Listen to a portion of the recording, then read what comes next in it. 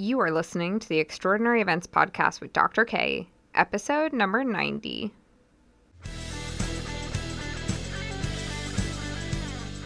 Welcome to the Extraordinary Events Podcast, where we aim to educate, inspire, and empower individuals who wish to design transformational experiences. Now, your host, Event Education Champion, Dr. Kristen Malik.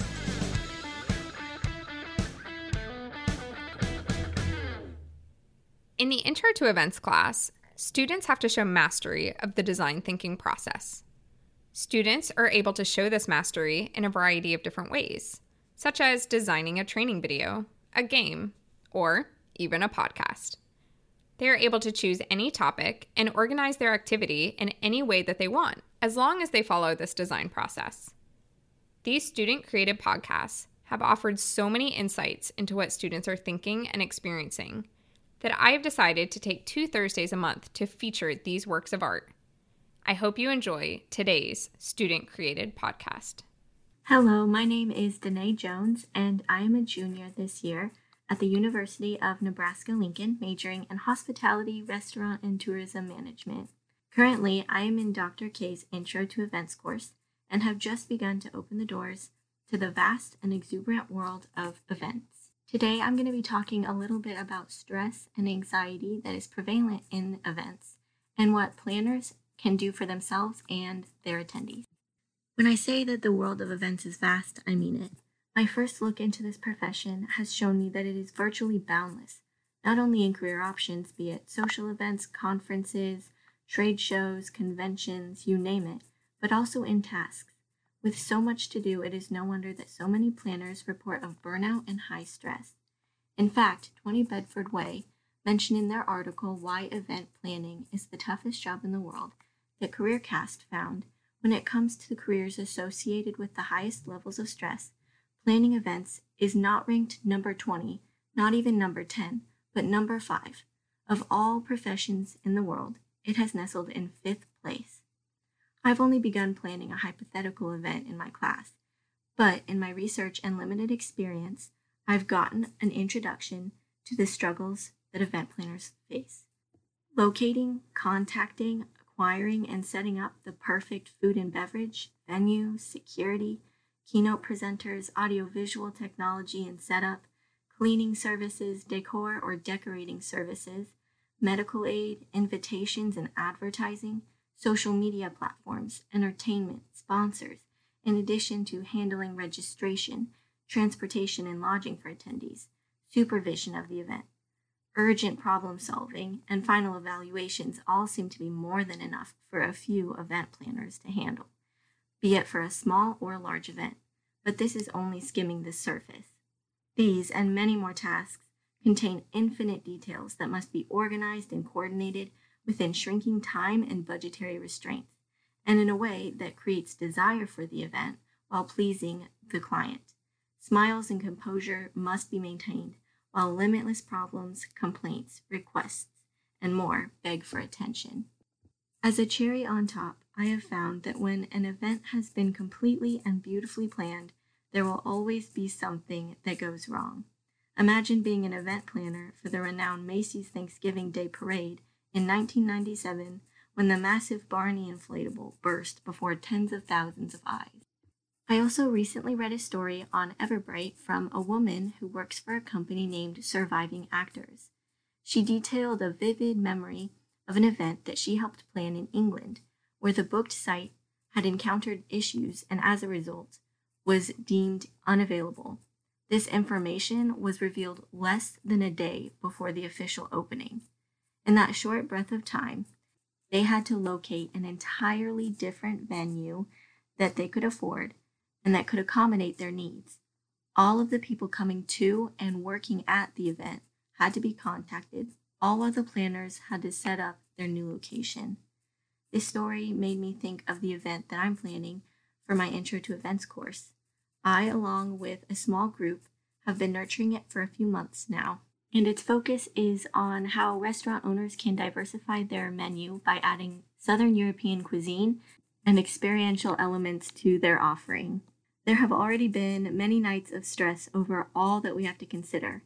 Lately, it's been BEOs, budgets, meticulous floor plans, production schedules, and then edits to the budget when numerous adjustments must be made. I remember studying floor plans and dimensions that would suit our 200 socially distanced guests and massive decor ambitions.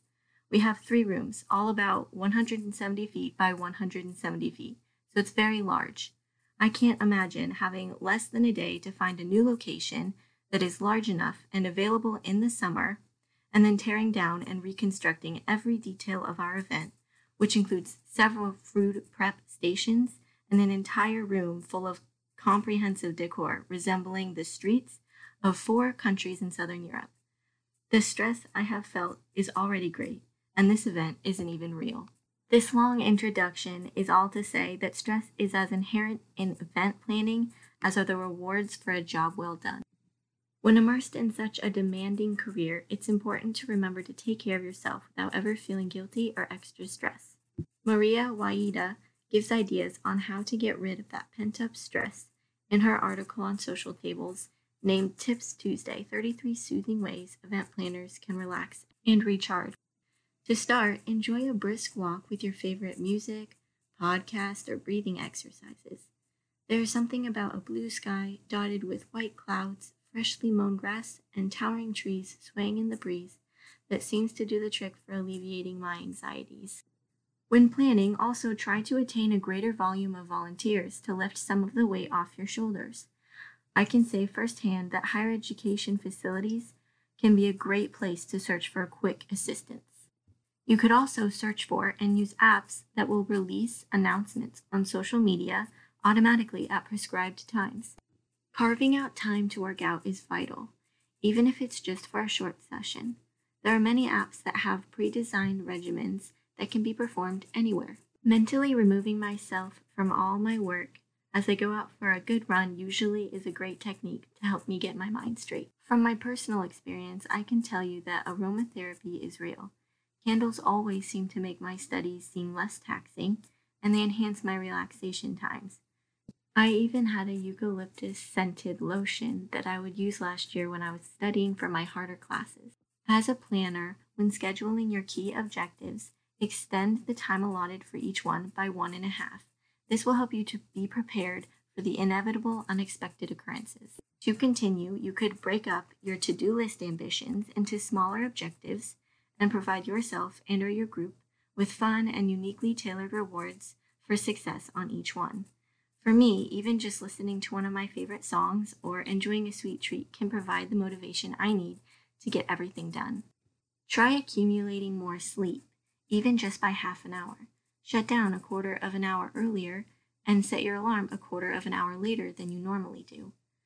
Another great method would be to jot down your thoughts in a journal or just follow your stream of consciousness. List out everything that could end well with your event. Have fun picking out and decorating a journal that reflects your personality. Journaling has always helped me to sort through and record all of the jumbled thoughts in my mind. In a sense, it helps me to take the tangled ball of yarn and unravel it to just a thin string. With an organized head, you can be more prepared for the day ahead. The last suggestion that I'll go over from this article is to acquire some vegetation. Yes, even our green friends can actually help with anxiety.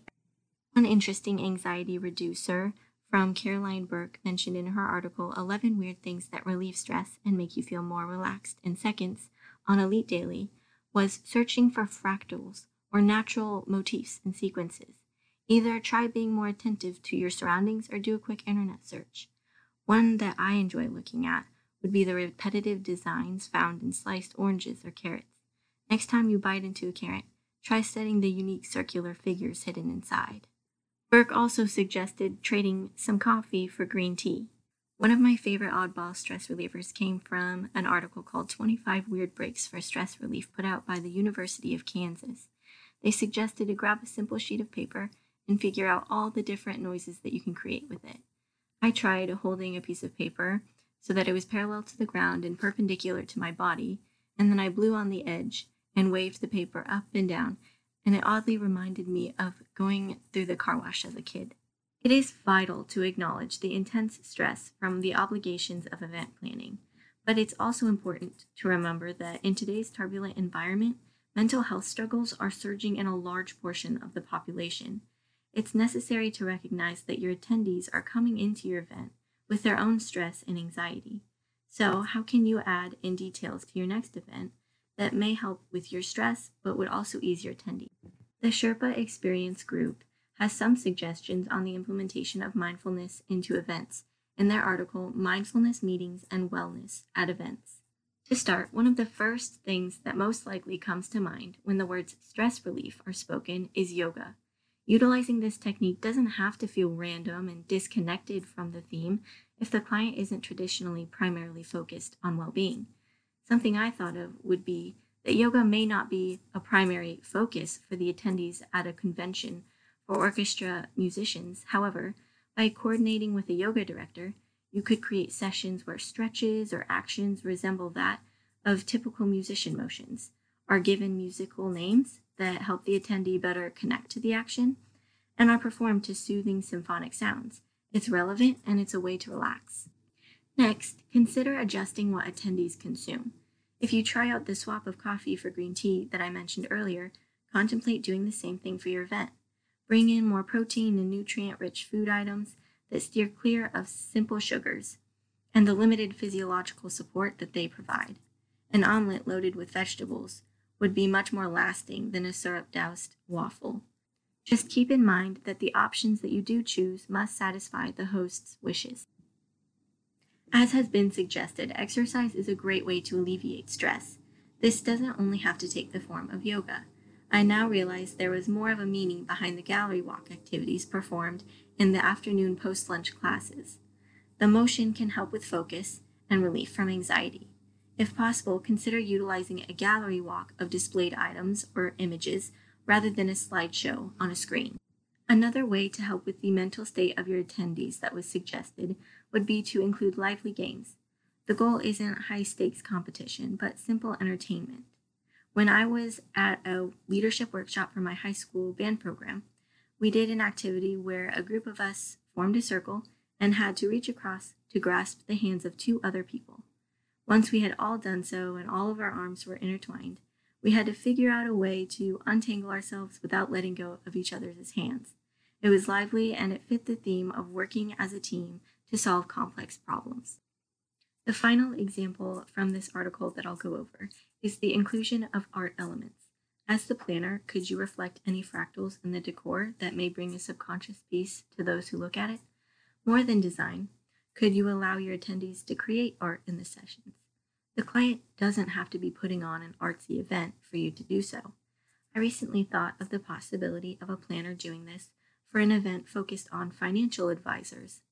They may not paint or sculpt for a living, but a session where they are encouraged to take a piece of paper or their tablet and draw a logo or design for a business card that they feel represents themselves or the organization they work for can unleash their imaginative side and relax their minds.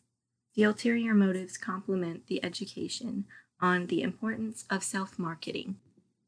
Overall, while stress is very real in the universe of event planning, it doesn't have to define it. There are several ways to alleviate the hectic tension associated with stress. Furthermore, these approaches can not only assist the event planner, but also the attendees as well as they're implemented into events. My hope is that you have found at least one technique to assist you and or your attendees in relaxing. Thank you so much for listening today, and don't forget to drink some water, breathe in and out, and enjoy the beautiful day ahead.